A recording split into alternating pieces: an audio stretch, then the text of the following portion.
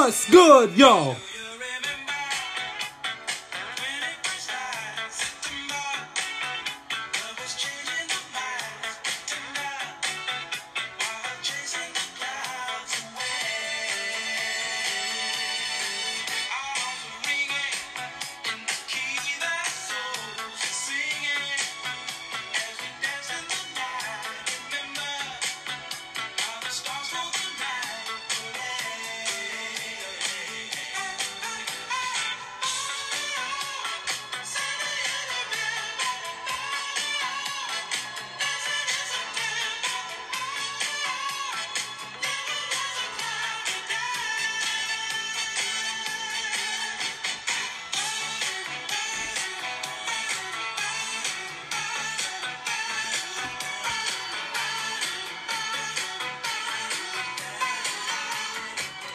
What's good, everybody? Welcome to another episode of I'ma Tell Like It TIS podcast with your host, yours truly, Jai Shields. Got a jam-packed, busy show for you this time around. Gonna recap week 1 of the National Football League. I'll touch on the Cleveland Browns and them spitting the bit against the Titans. I'll touch on the Redskins choking a 17-point lead to the Dallas Cowboys. I'll touch on why Ravens fans need to calm down on Lamar Jackson and the Ravens. They did put the Dolphins after all, as they put up 59 points last Sunday. I'll touch on my Bengals nearly beating my brother's Seattle Seahawks on Sunday. And I'll get to the Pittsburgh Steelers getting ran over by the New England Patriots last Sunday night. And I'll touch on the Saints and Texans game, the first Monday night game of the season. And if I'm not surprised, probably the best Monday night game when it's all said and done in late December. But first things first, you know, if you've listened to the show over the past year, by the way, I've been doing the show for a year. The 1-year anniversary of this show was September the 8th. I forgot to mention that last week. But yeah, I've been doing this show for a year, and if you've stuck around to listen for a whole year, God bless you, and I thank you, and I appreciate you for just listening to this podcast and finding it interesting and just listening to it. You know, y'all listening and taking time out of your busy day and just taking a chance, I guess, on listening to a young man like myself babble and scream and yell about sports. And those of you who've listened to me for a year and a couple of days, I thank you, and I hope that this is just the beginning of me talking sports on a platform such as podcasts, and eventually I make it to a national radio. So I have you guys call into my show, and I get to talk to some of my fans that I don't already know in person. But anyway.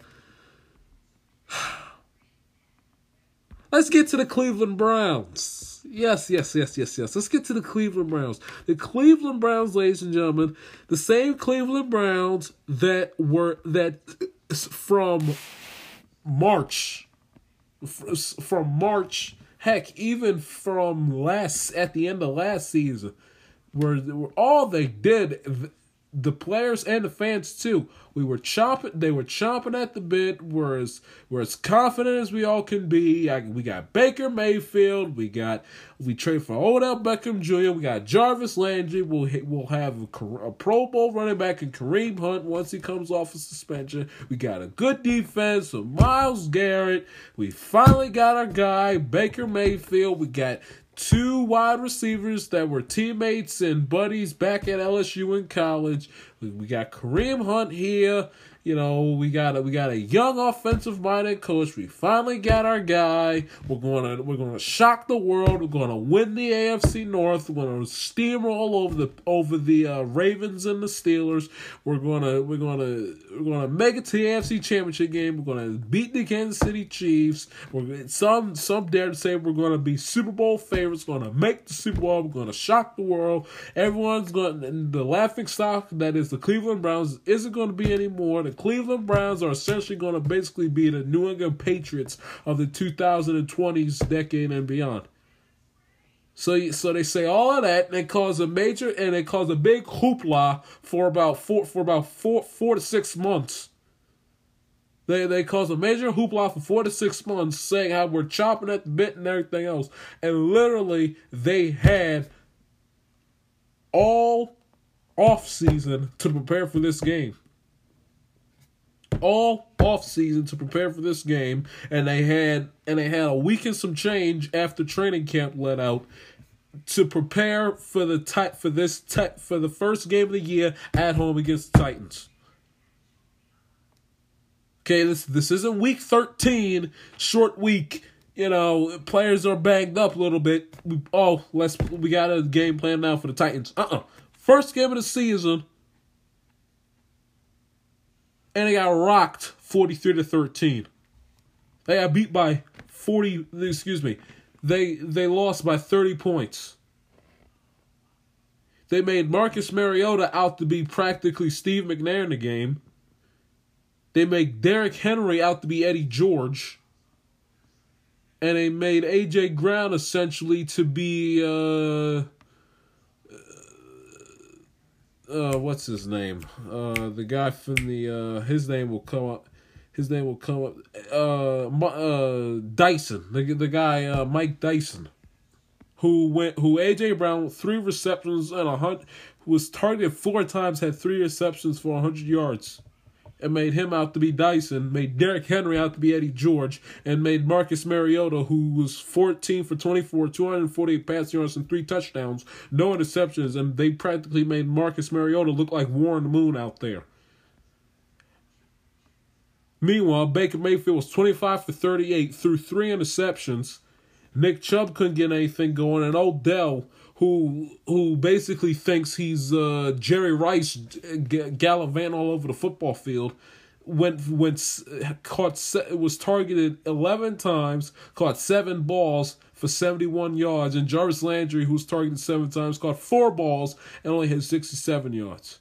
And the only touchdown they had in the game receiving-wise was David Njoku, who had 4 receptions for 37 yards. And they get beat 43-13 at home. I mean, that is ridiculous. And if you know me by now, you're doggone right I'm going to jump over the Cleveland Browns, because that is an absolute disgrace.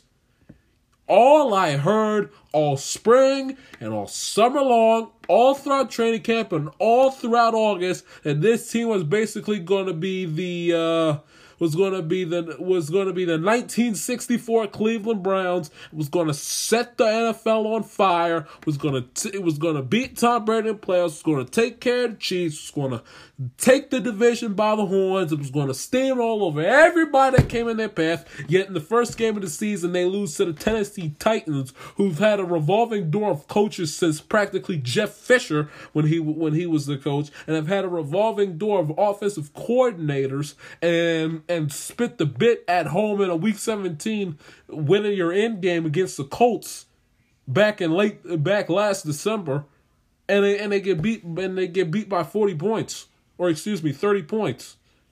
That's unacceptable. Especially with Odell Beckham Jr., who thinks he's Ozzie Newsome, for crying out loud, and I got him put up this mediocre seven receptions for 71 yards.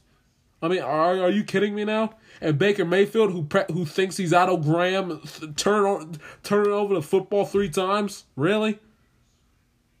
I mean, are you really kidding me now?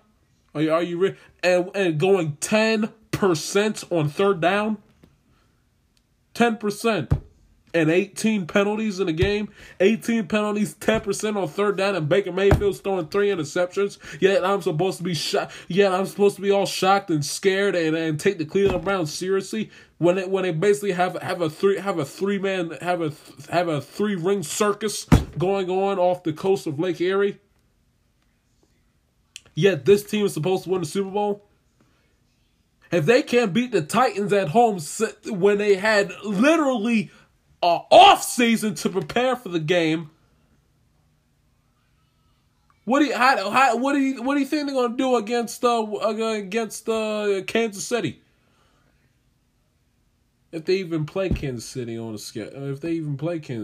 schedule, let me see. Well, they play the Rams week 3. and the Seahawks week 6, and the Patriots, and then they play the Steelers. Then, they don't play the Chiefs, but you get the idea. I mean, what are you gonna do in Foxborough, October 27th, when you sit up here when you can't even beat the freaking Tennessee Titans, who are a marginal average football team at best, average. And you let them walk into your building and practically ambush you and beat you and blow you out by 30 points? Really?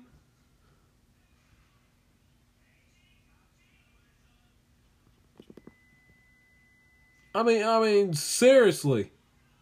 And then you play the Rams week 3.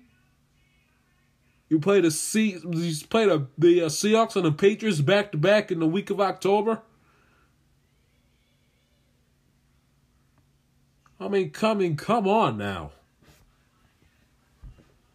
And again, Baker Mayfield and everybody else who thinks they're practically, who thinks they're the 64 Browns, they sit up there and they walk around with the cockiness and the swagger that they haven't earned. Odell has. I don't care about that stupid asinine one-handed catch. Get over that crap. He's done absolutely nothing since he's been in the NFL. Nothing. And throw that stupid catch out the window. He's done absolutely nothing. He's been more known for being a butt of a joke and being a complete distraction than he has been being a Hall of Fame caliber wide receiver. And Baker Mayfield, who thinks he's Otto Graham, for crying out loud. I don't give a crap about your dopey Heisman Trophy winner or those stupid touchdown passing records. You talk the talk, you gotta walk the walk. Put your money where your mouth is, and I shouldn't see you throwing 3 interceptions to the Tennessee Titans.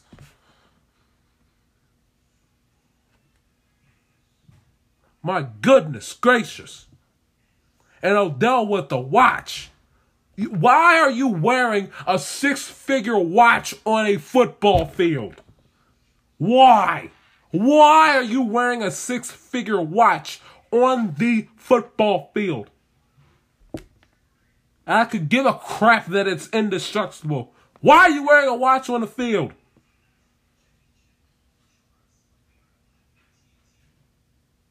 The only sport that is acceptable for you to wear watches on is two. It's 2 sports: tennis and golf. That's it. Well, there is no contact whatsoever in the sport. Tennis and golf, you can wear a watch. Football, has the most contact next to hockey and any other sports or boxing for that, but is in the top 5 of the most contact-filled sports, and definitely one of the most dangerous and violent sports, where you're on the ground and knocking into somebody every 5 minutes. And I got Odell Beckham Jr. wearing a 6-figure watch and being more concerned about defending the reason why of him wearing that stupid watch than he is about winning football games.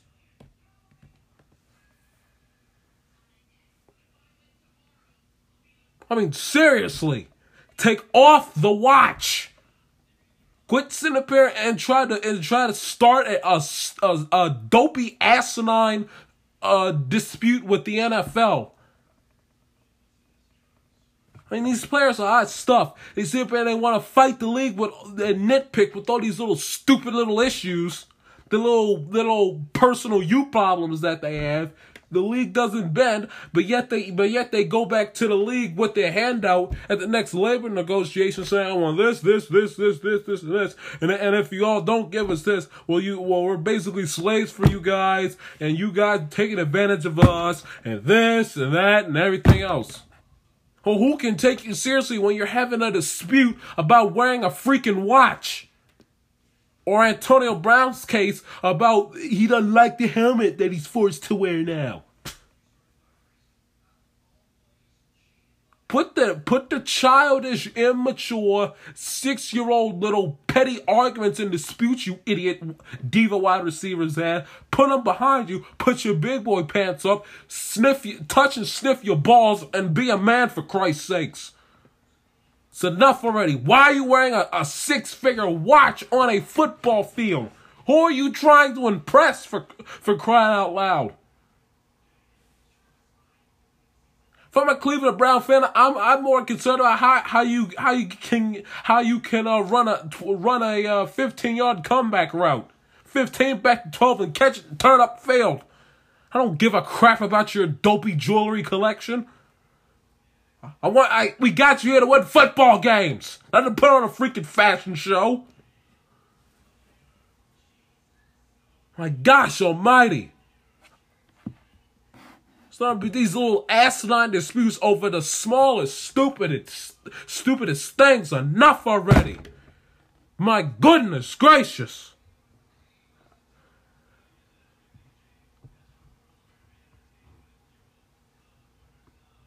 Just take the watch off. I don't give a crap that it's indestructible. He said, Odell always sat there and said, I wanted to be about football. I wanted to be about winning. I wanted to be about this. I wanted to be about that. Yet he's making it all about him, not about his performance on the field. No. No, it's about whether it's about whether he should be allowed to wear a freaking 6-figure watch while he's playing football.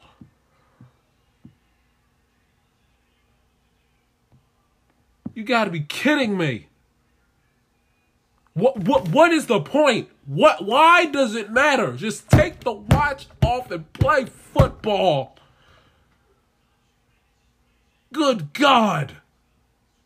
What I don't want it to be about me. I want it to be about football. That's what he said before the season started. It is about you.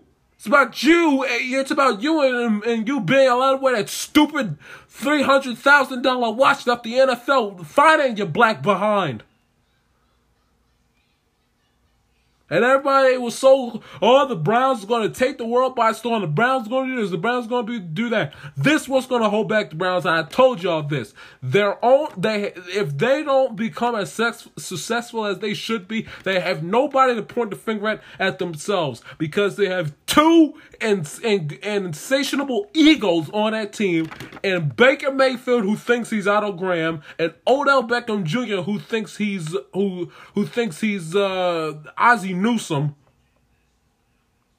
They got these two insatiable egos, a coach to be quite honest, you don't know his ass from his elbow, who's coaching the NFL is practically wet behind the ears, breath smell like Similac, has never coached on a head coaching level in the NFL ever in his career.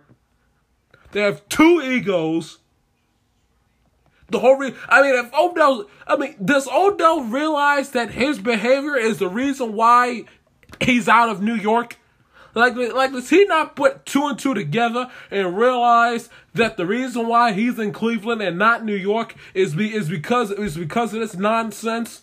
And the fact that the Maras and the Tishes and the Jet organization was tired of putting up with this juvenile behavior? Does he realize that? This isn't New York or LA. It's Cleveland. It's a blue collar city.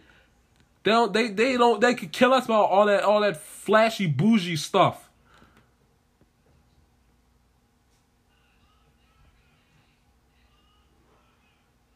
Take the watch off. Be a blue collar. Cleveland will appreciate it. Go out there and play football. And not just go for you, Odell. It goes for your stinking Cleveland Browns teammates. So you know where in the world, after you all were chomping at the bit and creating all this hype for the past 4 to 6 months, and then go up there week 1 at home and spit it up against the Tennessee Titans. No reason for that and no excuse for that. None whatsoever. And if you all don't end up winning the division, or at least making the playoffs, you have nobody to blame but yourselves.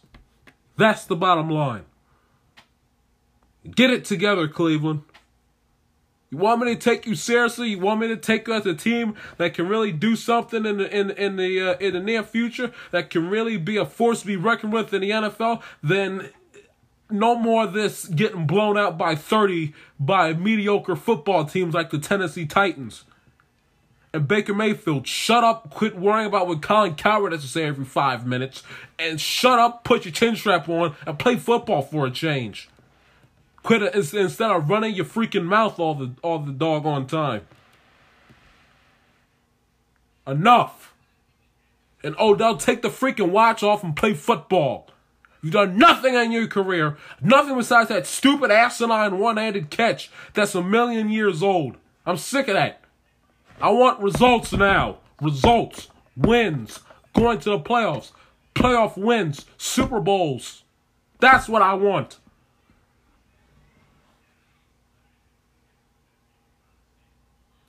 Take a break. We'll continue. I'm Until Like a TIS.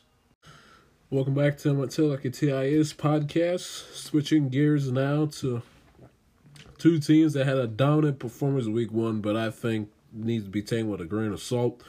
It's the Baltimore Ravens and them taking care. We'll do the Ravens first, then we'll get to the Cowboys second. But the Ravens took care of business in dominating fashion, beating the Miami Dolphins 59-10, a 49-point margin of victory. 59 points is the most points scored in the history of the Baltimore Ravens. Lamar Jackson, what a day he had. He was 17 for 23 with 324 yards and 5 touchdowns. No interceptions. By far his best passing performance since he's been in the National Football League. Robert Griffin got a little bit of action too. He was 6 for 6, 55 yards passing and a touchdown as well. Rush on the ground, Mark Ingram, the newest Raven running back, formerly of the New Orleans Saints last year, had 14 carries, 107 yards, and 2 touchdowns in the game. Marquise Hollywood Brown making his Ravens debut. He had 4 receptions for 147 yards and a touchdown. And Mark Andrews had 8 receptions, 108 yards, and a touchdown. And an overall great. And Earl Thomas, new Raven, he also had an interception in the game along with Marlon Humphrey. So it was a pretty dominating performance for the Baltimore Ravens. If you're a Ravens fan, you gotta feel encouraged. Now here's the key: encouraged, but don't go crazy. I listened to a lot of Baltimore sports talk this week. The Ravens fans that was calling up Sports Radio 105.7 fan.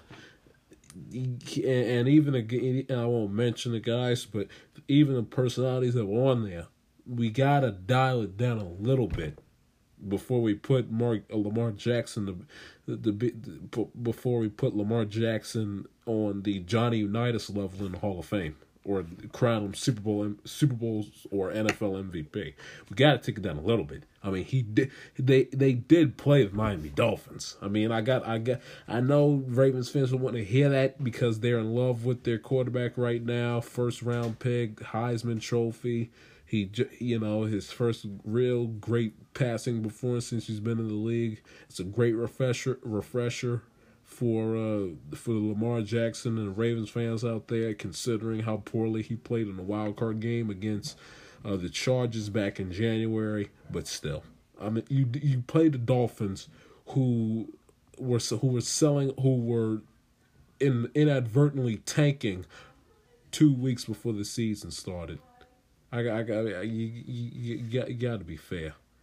You got to be fair. Yeah, I mean, yeah. And then they play the Card, and I'll pick that game later on. And then they play the Cardinals week 2. That's 2 wins right there to begin the season before they get into the thick of things with Kansas City and Cleveland and the Patriots and everything else. But you got to be fair.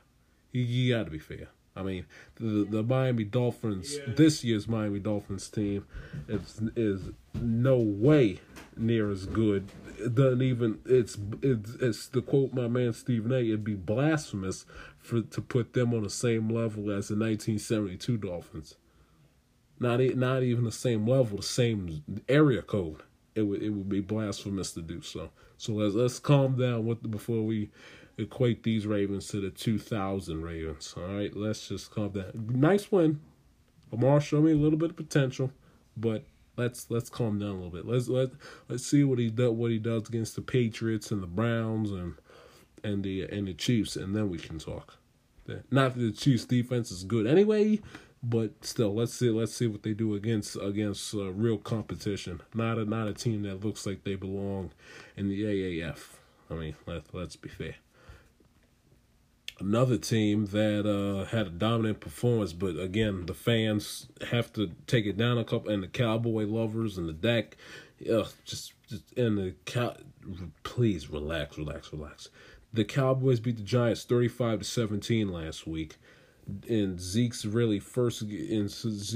first game action of any sorts since the playoff loss on the road against the Rams back in January. Dak Prescott was 25 for 32, threw for 405 yards and 4 touchdown passes. He looked pretty good. Michael Gallup, receiving wise, had 7 receptions for 158 yards, while Amari Cooper, who was another Cowboy looking for a big extension in the near future, caught 6 balls for 106 yards and a touchdown pass. And Randall Cobb, he making his Cowboy debut, also caught a touchdown pass. Zeke only rushed for 53 yards on 13 carries, but he had a touchdown. So, like I said, let's calm down a bit on the Cowboys. Skip Bayless, before we essentially put them in the Super Bowl against New England or whoever it might be. They did play the Giants, who, for a team that has 4 Super Bowls, and 2 Super Bowls within the past 15 years, is an utter laughingstock as far as a franchise, as far as the quality of the franchise is concerned. I mean, for a team that's only 2 Super Bowl wins away from tying the Patriots and the Steelers for the most Super Bowl championships in the league, they're an utter embarrassment, and they have become a league laughingstock. So let's hold off on the Cowboys and hold off on the Ravens before we put them in the Hall of Fame, before we put them in the Super Bowl. The Ravens played 0. The Dolphin team was an AAF team. Okay, that Dolphin team is an AAF team. To mention them and the 72 Dolphins in the same sentence as a federal crime. And the Cowboys beat the Giants, who haven't done anything right since winning Super Bowl 46 against New England. So let's pump the brakes on both. Both teams showed me something. Both teams showed me why I predicted that they will be competitive. Remember, I picked the Ravens to win the division at 10-6. I picked the Cowboys to go 9-7. They both are very good football teams. Well, not very good, but they're good football teams. But let's be honest, they played inferior opponents, especially with the Ravens. Especially with the Ravens. I mean, that Dolphin team's an utter disgrace, and then to prove my point even more. About a dozen players contacted the agents after the game, saying, "Yeah, you gotta get me up out of here. I can't stay here too much longer. I'll be doggone if I'm sit up here and fought around with a team that's tanking. That I'm not doing. That I am not doing. Not doing it. Can't do it. Won't do it. And to be honest, who can blame them? I mean, who wants to be stuck on a football team who wants to be stuck on a football team that's going to lose about 80% of their football games? I mean, at some point, that does something to your psyche. You got to be honest. It does something. It does something to you. Now I'm not in that locker room. I don't know all the details and all the little ins and outs and everything like that. But I gotta be honest. I mean, who would blame the Dolphin players for wanting out? I sure would. Quick thing before I get to a break.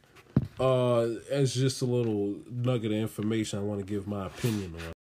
As you all know, Wednesday was the 18th anniversary of the terrorist attacks that occurred in New York City and at the Pentagon in the Washington, D.C. area, that in the crash in a hijacked plane in Shanksville, Pennsylvania, that ended up killing 40-something people, that in turn over about 3,000 people perished between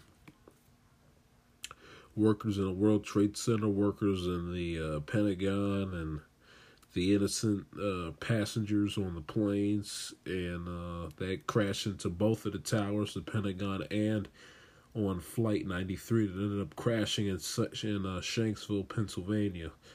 But so the Mets, who really since 9/11 occurred in that first game back, you've seen it. Those of you who are sports fans and baseball fans and Met fans have all seen Mike Piazza really hit the home run. They rebirthed New York City and everything else, and the Mets have really been good with serving their and honoring their the heroes of the fire department, and they really have done a great job of honoring their and paying back the first responders on the New York on the New York City Police Department and the fire department of the city of New York. They've really done a great job for the past 18 years in honoring the victims that passed away and the first responders and survivors that have made it. God bless them, 18 years past those tragic events. So Pete Alonso, who's been the Mets' best player the entire season, was won a home run, outslugged Vladimir Guerrero Jr. in the home run derby back in July. He ordered a pair of custom 9/11 cleats for him to wear during the game on Wednesday. Yet that and NYPD and FDNY hats that he and his Met teammates to wear for that special occasion were rejected by Major League Baseball for the reason I will never understand. But they're rejected by Major League Baseball because it violates some uniform conduct through whatever asinine rule that MLB puts in.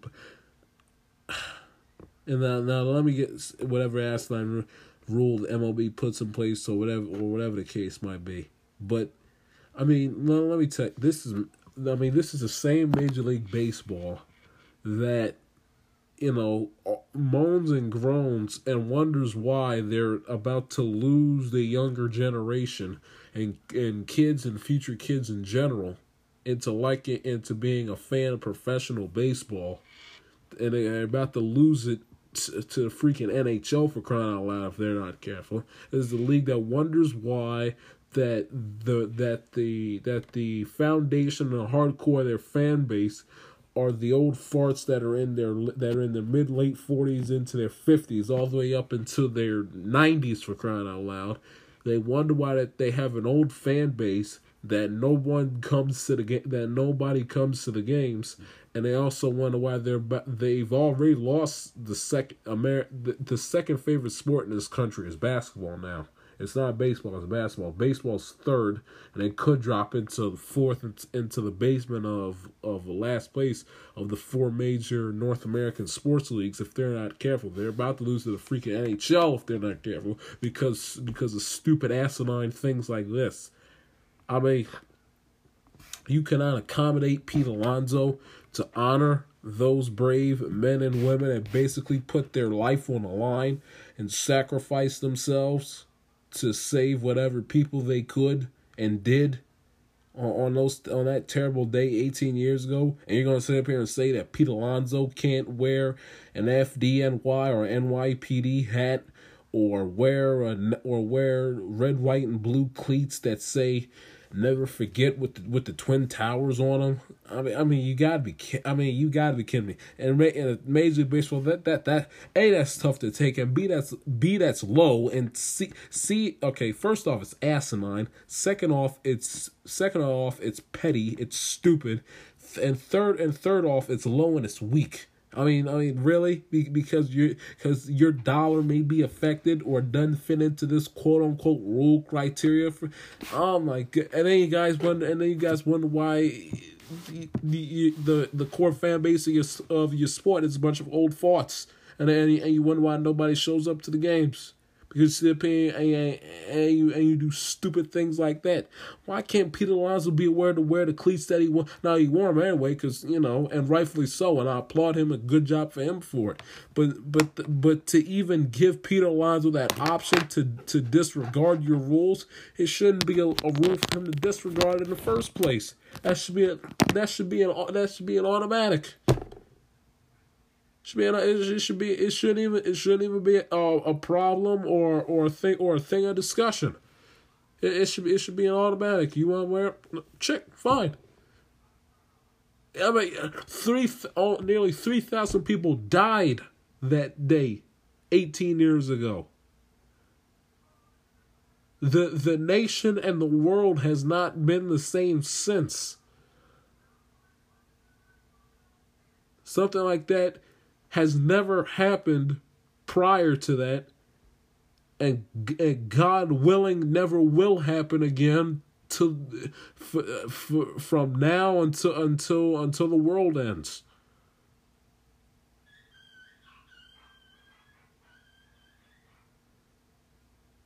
But man, the fact that you have a rule in place to prevent him from wearing the cleats is laughable and insulting. If I was a first responder or a survivor of those 9/11 attacks, I'd be insulted. Major League Baseball, really? This is what you're going to do now? You're going to sit up here and tell players what they can and cannot wear when it comes to paying tribute to survivors and victims and first responders of that event 18 years ago? That's what you're going to do now?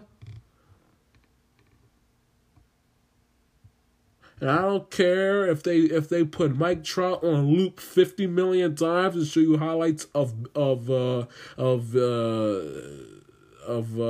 Mookie Betts and Aaron Judge and Chapman. I could care less what they do. Until they kind of wake up and smell the coffee and get with the program, Major League Baseball is going to keep on going down the toilet like it already has. And if they're not careful, they could fall behind hockey, which is the kiss of death for baseball. A sport that was up there in popularity 20 years ago, and is now at the bottom of and is now nearly at the very bottom of the totem pole. Major League Baseball should be ashamed of themselves. Horrible, horrific, terrible, bad job on their part. Forgot to mention this in my monologue, but my man Jackson Smith is making another appearance on the show. Who'll join me to talk Redskins and recap Week 1 right after this. So welcome back to Amateur TIA's podcast. Had a little bit of an issue with getting our guest Jackson Smith on the line. Sir, he didn't blow me off, but I gave him a time we didn't get it together at that time. It was all my fault on my end, so I'll take the hit for that. But I'll make sure I'll have him on next week. But the show must go on, so I'll do this segment and the rest of the show solo. But I'll do the same topics I was going to talk with him to you guys one-on-one, and I'll do two things. I'll do the Redskins blowing 17-point lead. I'll do the Saints Texas game, and then we'll move on and turn the page to Week 2. But first, the Redskins and them blowing a 23-point lead. A 17-point lead. I said 23. I meant 17. But that, if you are Jackson, if you are our little pal Brendan that we have on the show, if you're a Redskins fan, that just kills you.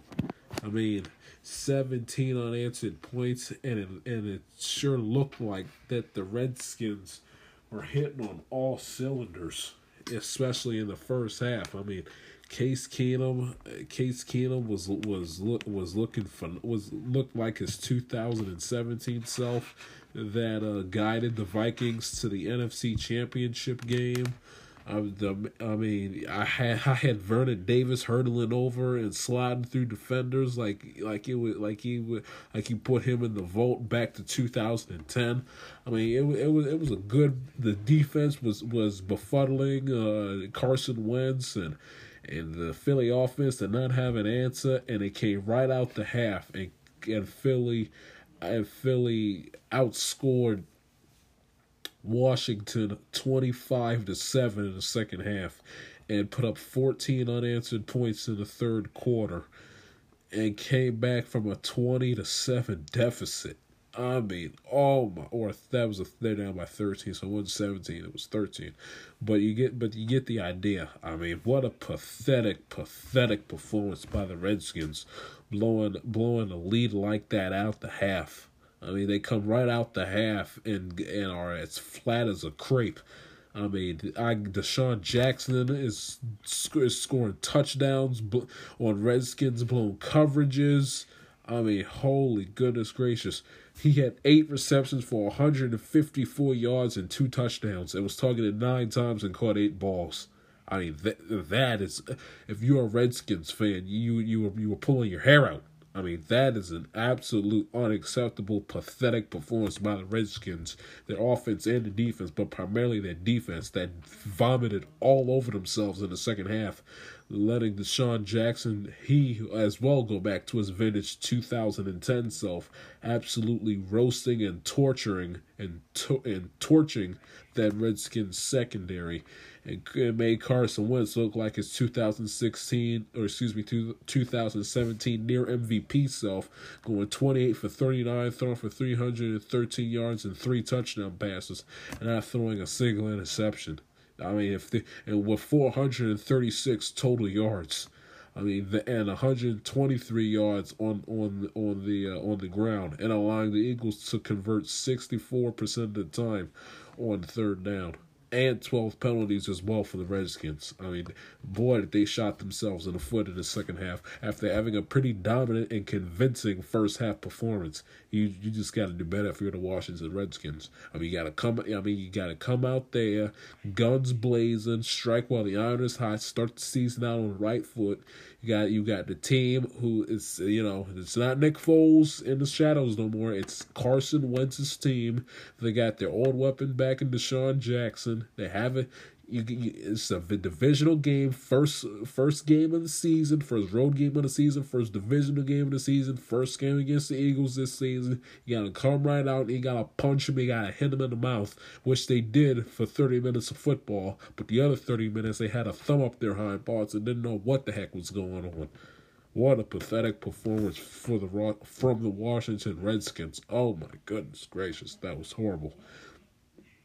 Second, the first Monday night game of the season, and the first Monday night game this past Monday night, was between the Houston Texans and the New Orleans Saints. Both teams that had made the playoffs last year. Saints coming off of, again, we've said it ad infinitum for the past whatever it might be about them not getting a pass interference and the helmet-to-helmet call that obviously should have been called. Texans coming off of another one-and-done playoff season, losing to the Colts in the divisional round back in January. This was a really, really good football game. Had Deshaun Watson, who was 50% of his passes through for 268 yards, 3 touchdowns, 1 interception, who looked phenomenal in the last drive of the ball game. Or the last drive that the Texans had that put the Texans out in front with about 48 seconds to go. He looked very, very good on that drive. DeAndre Hopkins showed up in prime time. 8 receptions, 111 yards, and 2 touchdown passes. What a game he had. A good performance from the Houston Texans offense, a really good performance. While the Saints now granted the Saints pass rush was very good in the game, but it was a little spotty. Especially in the second quarter, their defense was very, very spotty, with allowing Deshaun Watson march down the field and basically put up touchdown after touchdown up against them. Even though that pass rush did a great job of getting after Watson, which is one of the reasons why they remained in the game. While you look at the Saints aspect, Drew Brees was 32 for 43, threw for 370 yards and 2 touchdown passes, 1 interception. Alvin Kamara rushed for 97 yards on 13 carries, and Michael Thomas had 10 receptions for 123 yards, and Ted Ginn had 7 receptions for 101 yards. So the offense was good. That defense. When you trade away your second best player on your defense for essentially a bag of Cheetos, and your opposing offense has Kamara, Michael Thomas, and Drew Brees on it, that's bound to happen for you to give up 30 points and allow Drew Brees to practically march down the field and to put the Saints in the best position to win. But Drew Brees, it would have been as easy as a cakewalk as it was for Drew Brees had not Bill O'Brien stupidly put in a prevent. He's an offensive guy anyway, so trusting him with defenses, you're spotty to begin with. But to put in a prevent defense with 20 seconds left, ball at their own 40-yard line is dubious. The ball at their 49-yard line with 6 seconds and counting left. To put in a prevent defense and all they have to do is basically get to the 40 to give Will Lutz a shot. If that is a Texas fan, you are gouging your eyes out and are pulling your hair out. A prevent defense when they are on your own 49-yard line, you're playing a prevent defense and they essentially have to get about 10, 11 yards. That Bill O'Brien has got to do a better job. You cannot, under any circumstances, play a prevent defense when Drew Brees is the opposing quarterback, and they only have to get about 11 yards. That is unacceptable. You can't win baseball games. You can't win football games like that under any circumstances. That is just horrible coaching right there. And if they would have played in a decent defense, I'm not sure the Saints would have won the game. And that was a game that the Saints actually had a chance to win. But the defense kind of folded a little bit and allowed Deshaun Watson to practically march down the field and to get a late touchdown with under a minute left. So if Bill O'Brien doesn't stupidly call a prevent defense, the Saints probably most likely wouldn't have even won the game. But they did. They complete the pass. They put Will Lutz in a chance to win it. They kick it. Saints are 1-0. So that's that, and we tie a bow on Week 1 of the National Football League. Let's get to the second half of this segment, and I'll recap the Thursday night game that was between the Tampa Bay Buccaneers and the Carolina Panthers. A game that, if you stuck with it to the very end, you're better than me. Week 2 of a long season. I'm not, with a rain delay that pushed back the game an hour, I am not under any circumstances staying up till midnight, quarter to midnight, to watch famous Jameis turn the ball over 20,000 times and to watch a decrepit, mentally weak, and a physically weak Cam Newton who can't dress his way out of a paper bag vomit and spit the bit on Thursday Night Football on NFL. I'm not doing that. I'm sorry. I love football, but there are going to be more meaningful football games to watch this season to sacrifice sleep for than Buccaneers Panthers Week 2 on September the 12th. I'm sorry, but Anyway, to get to the game itself, Cam Newton, he's now lost 8 straight games dating back to Week 10 of 2018. I mean, whatever has happened with the Carolina Panthers is an absolute mystery because really since they got blown out the water against the Steelers on that Thursday night back in early November, we don't know what the heck has been going on with that team. I mean, they can't get a win if their lives depended on it. Greg Olsen is old. He's been decrepit by it. He not necessarily old, but he's been held back due to injury. They don't have any receivers. Again, Chris Hogan isn't as great as everybody thinks he is. When Tom Brady isn't his quarterback, and this is case in point on his performance on Thursday night. Chris Hogan went. Chris Hogan went receiving wise. He had 1 reception for 12 yards. So that's really all you need to know. 1 reception for 12 yards. Chris Hogan, who everybody wanted to practically equate to Jerry Rice a few years ago when he was a key component of the Patriots Super Bowl push in 2017. So again, you take Brady away from him, and he is a no-name as far as the receiver is concerned. Greg Olsen, he had a good game, 6 receptions on 110 yards, but you can't rely on a guy who's injured nearly every season and a running back who practically has to work double duty in receiving and running the football to provide some sort of offense for your football team. You can't expect to win that way, especially when Cam Newton is throwing the ball 51 times. It's 23 for 51. And granted, he threw for over 333 yards, but when you throw the ball 51 times, and you only put up 14 points, those 333 passing yards mean nothing but little fantasy points and passing yards when it comes to calculating that at the end of the season. I mean, 333 passing yards when you're throwing the ball 51 times, you only managed to score 14 points. That's compiling. So Cam Newton did absolutely nothing in the game. 25 for 51. A completion percentage about a tick under 50%, and he threw for over 330 yards and no touchdown passes, no interceptions. I mean, that is a terrible job by the Panthers offense, who really has done nothing since their Super Bowl 50 run in 2013. Jameis Winston, he kept his turnovers to himself. He was 16 for 25, 208 yards and a touchdown pass. He wasn't terrible in the game. Peyton Barber ran the ball 23 times, 82 yards and a touchdown. And Chris Godwin had 8 receptions for 121 yards and a touchdown in the ball game either. So the Tampa Bay Buccaneers, they bounced back off of their Week 1 loss at home against the 49ers.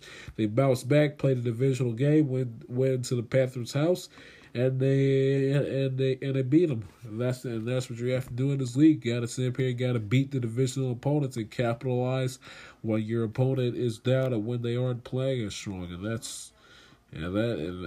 in essence is what you got to do. That is what you got to do. Now to do what I do every week, pick 3 key games of the week that is in the NFL, and break them down for you. So here are the 3 right here that I'm giving you right now: Cowboys and Redskins, Seahawks and Steelers, and there it is. I lost it on my sheet. And Rams and Saints, the rematch of the NFC Championship game back in January. So we'll do. Let's do Seahawks and Steelers first. Seahawks coming off of a 21-20 win against my Cincinnati Bengals last Sunday. Russell Wilson and company looked they were good in the game. I mean, the defense stopped my Bengals when they needed to be stopped. The Bengals had to capitalize on scoring opportunities to put them out in front and to put them and to extend their lead when the Bengals had the lead. But Seahawks defense, they played well, allowing the Bengals. Now they let Andy Dalton throw for a career high 418 yards in the game, so it wasn't the 2013 Seahawks defense by any stretch. But still, you hold them to under 28 points. That's something to be proud of. But then again, don't celebrate too hard because again, when Andy Dalton throws for 418 yards and is about 1 point away from having one of the best games of his life, that's an issue. But Seahawks won 21-20. They head to the East Coast. It's going to be a 10 o'clock local game for the Seahawks, but rematch of Super Bowl 40 when these two teams played back in 2005. But it should be an interesting game. The Steelers on the other hand, looking to avoid being 0-2 for the first time since 2013. Steelers absolutely got their hind parts kicked and whooped by their hated nemesis in the New England Patriots by the final score of 33-3 last Sunday night. Our offense did absolutely nothing in the game. Dante Moncrief dropping balls left and right. Offense really never ever got into a rhythm and flow of the game.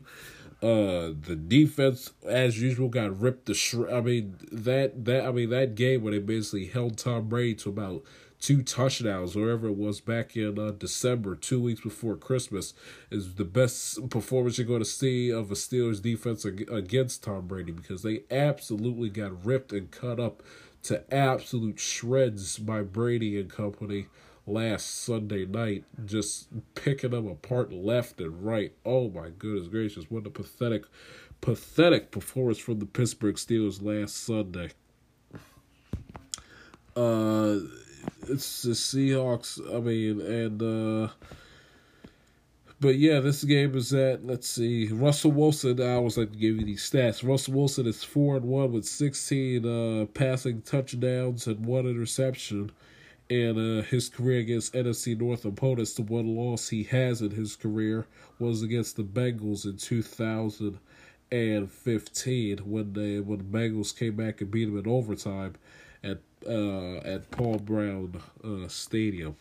And just a little quick fact: Russell Wilson was a junior in high school when Ben Roethlisberger and the Seahawks won Super Bowl 40. So give you that little nugget of information. Shadows on the Road. This is Pittsburgh's home opener. That game will be at 1 o'clock on your local Fox station. Cowboys and Redskins. Cowboys, like I mentioned earlier in the program, coming off of a good, dominant, solid win off of the New York Giants last week. But how they met, now not to say the Redskins are world beaters per se, but the Redskins are definitely a much, much, much better team and much more competitive team than the New York Giants are. This is Dallas' first road game of the season. This is the Redskins' home opener. It'll be interesting to see how the Cowboys' defense is able to stop Case Keenum and company, and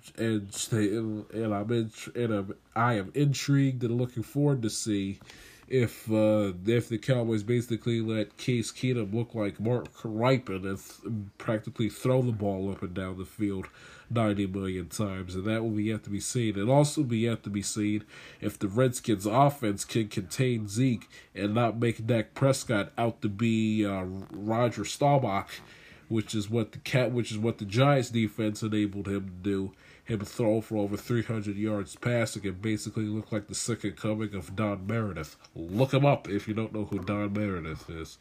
But these quick little nuggets. Cowboys have won the last 5 games against NFC East opponents, while the Redskins have lost 5 straight games against division opponents. So, and if you want to win your division, and if you want to make the playoffs, you gotta beat the teams that you play twice a year that is within your division. You can't expect to win your division. You can't expect to make the playoffs if you can't beat the teams that's within your own division. That is a key thing in the NFL. Key thing. You can't win unless you beat the teams in your division. You just can't do it. And they really have to contain Zeke because the Redskins since 2017 are 0-7 when allowing an individual 100-yard rusher in a ball game. So if you rush for 100 yards against the Redskins, you win the ball game. If the Redskins keep you under 100 yards, the various will determine. But if you rush for over 100 yards, Zeke, odds are the Cowboys are going to win the ball game. And Dak Prescott was the fourth QB with a perfect passer rating. Not like that stat matters anyway, but he was the fourth QB in NFL in the 100-year history of the NFL with a perfect passer rating in the game with 30 or more passing attempts. So there's that. And I'll pick that game later on in the program. Last game, and it is the game of the weekend, is the rematch of last year's NFC Championship game, the blown calls, and I'm so sick and tired of hearing about it. But you get the idea. This time the game is the game isn't in New Orleans, it's in Los Angeles. It is the Rams' home opener, their first home game since being their first home game of note since beating the Cowboys in the NFC divisional round back in January. This game will be at 4:25 on Fox. Both teams won those states. I already mentioned them, how they won their first game. Rams took care of business against the Panthers. They were a little sloppy, a little lethargic, like they were, unlike they were last year, which is something that I and people should expect to see and not be surprised by them. Teams are going to know how to read the Rams, and that high-flying offense won't be as high-flying and as high-powered as they have been in years past. Just a little quick nuggets of information. Head-to-head, Jared Goff and Drew Brees. They're 2-2. Drew Brees has 11 touchdowns, 1 interception. Jared Goff, 9 touchdowns and 4 interceptions in the 4 games that these two teams have played together. And the Saints are just 1-3 against the Rams in LA and in St. Louis on the road in the Drew Brees era since 2006. And Michael Thomas was the only player in the NFL with 12 plus receptions and 200 receiving yards in a game in 2018. And that, of course, was week 9 against the Rams. So, you know where you stand recapping week 1. You know where you stand as far as week 2 is concerned. Ravens play the Cardinals. The Ravens should beat the Cardinals pretty easily in that game. Cardinals coming off of a tie at home against the Lions. That's going to be a raucous Ravens crowd, with it being the first Ravens home game of the season. Ravens home opener. It's good. It's still nice and warm outside, so the fans are going to be extra pumped up because it's going to be nice and warm outside. Should expect a sellout crowd. Ravens won their division last year, looking to repeat as division champions with Lamar Jackson. Especially that dominating performance surely does help. So the Ravens fans will be repping, raring to go. My Bengals, they play at home. They have their home opener against the 49ers, who open up the season with 2 straight on the road. I just expect the Bengals to win. I'll leave it at that. But other than that, that's really where you stand as far as week 2 of the National Football League is concerned. I'll take a break, and I'll pick the week 2 games right after this.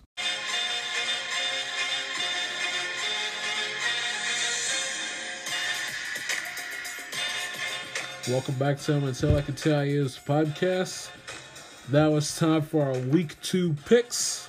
I pick every game of week 2 of the NFL right here, right now in the league where they play for pay. First up, Arizona and Baltimore.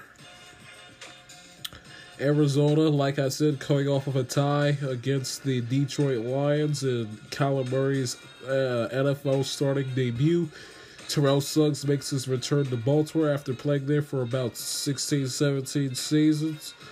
Like I told you last segment, that Baltimore crowd's going to be rambunctious, it's going to be loud, it's going to be hype, good weather. Teams coming off of coming off of making the playoffs last year, and they just coming off of a 59 point scoring win against the albeit the Miami Dolphins. So the Ravens, it's going to be closer than people think, because the Ravens are actually going to face against a real offense with star power, with Kyler Murray, a Heisman Trophy winner, and Larry Fitzgerald, the legendary wide receiver. But I think the Ravens are going to win the game 31-24.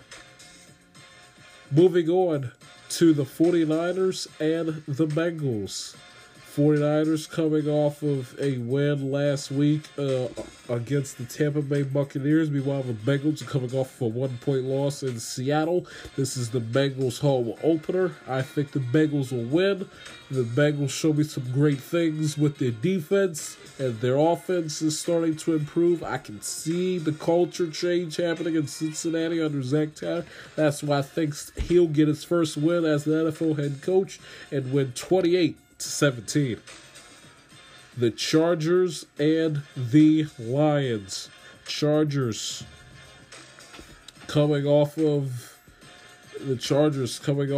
a win last week at home against the Colts. Adam Vinatieri, for some reason, had the yips and couldn't make a field goal if his life depended on it. And the Chargers ended up winning that game last week against the Colts. Chargers looking to start 2-0 for the first time since 2012. Lions, like I previously mentioned, coming off of a tie to the Lions. I think the Chargers will win 26-17. Vikings and Packers. Vikings coming off of a dominant, impressive offensive performance against the Falcons last week, while Green Bay is coming off of a gritty but sloppy win on the road against their rival Chicago. That happened about 15-something. Happened over 2 weeks. It happened last Thursday, as a matter of fact. This is Green Bay's home opener. I think Green Bay will win 28-20.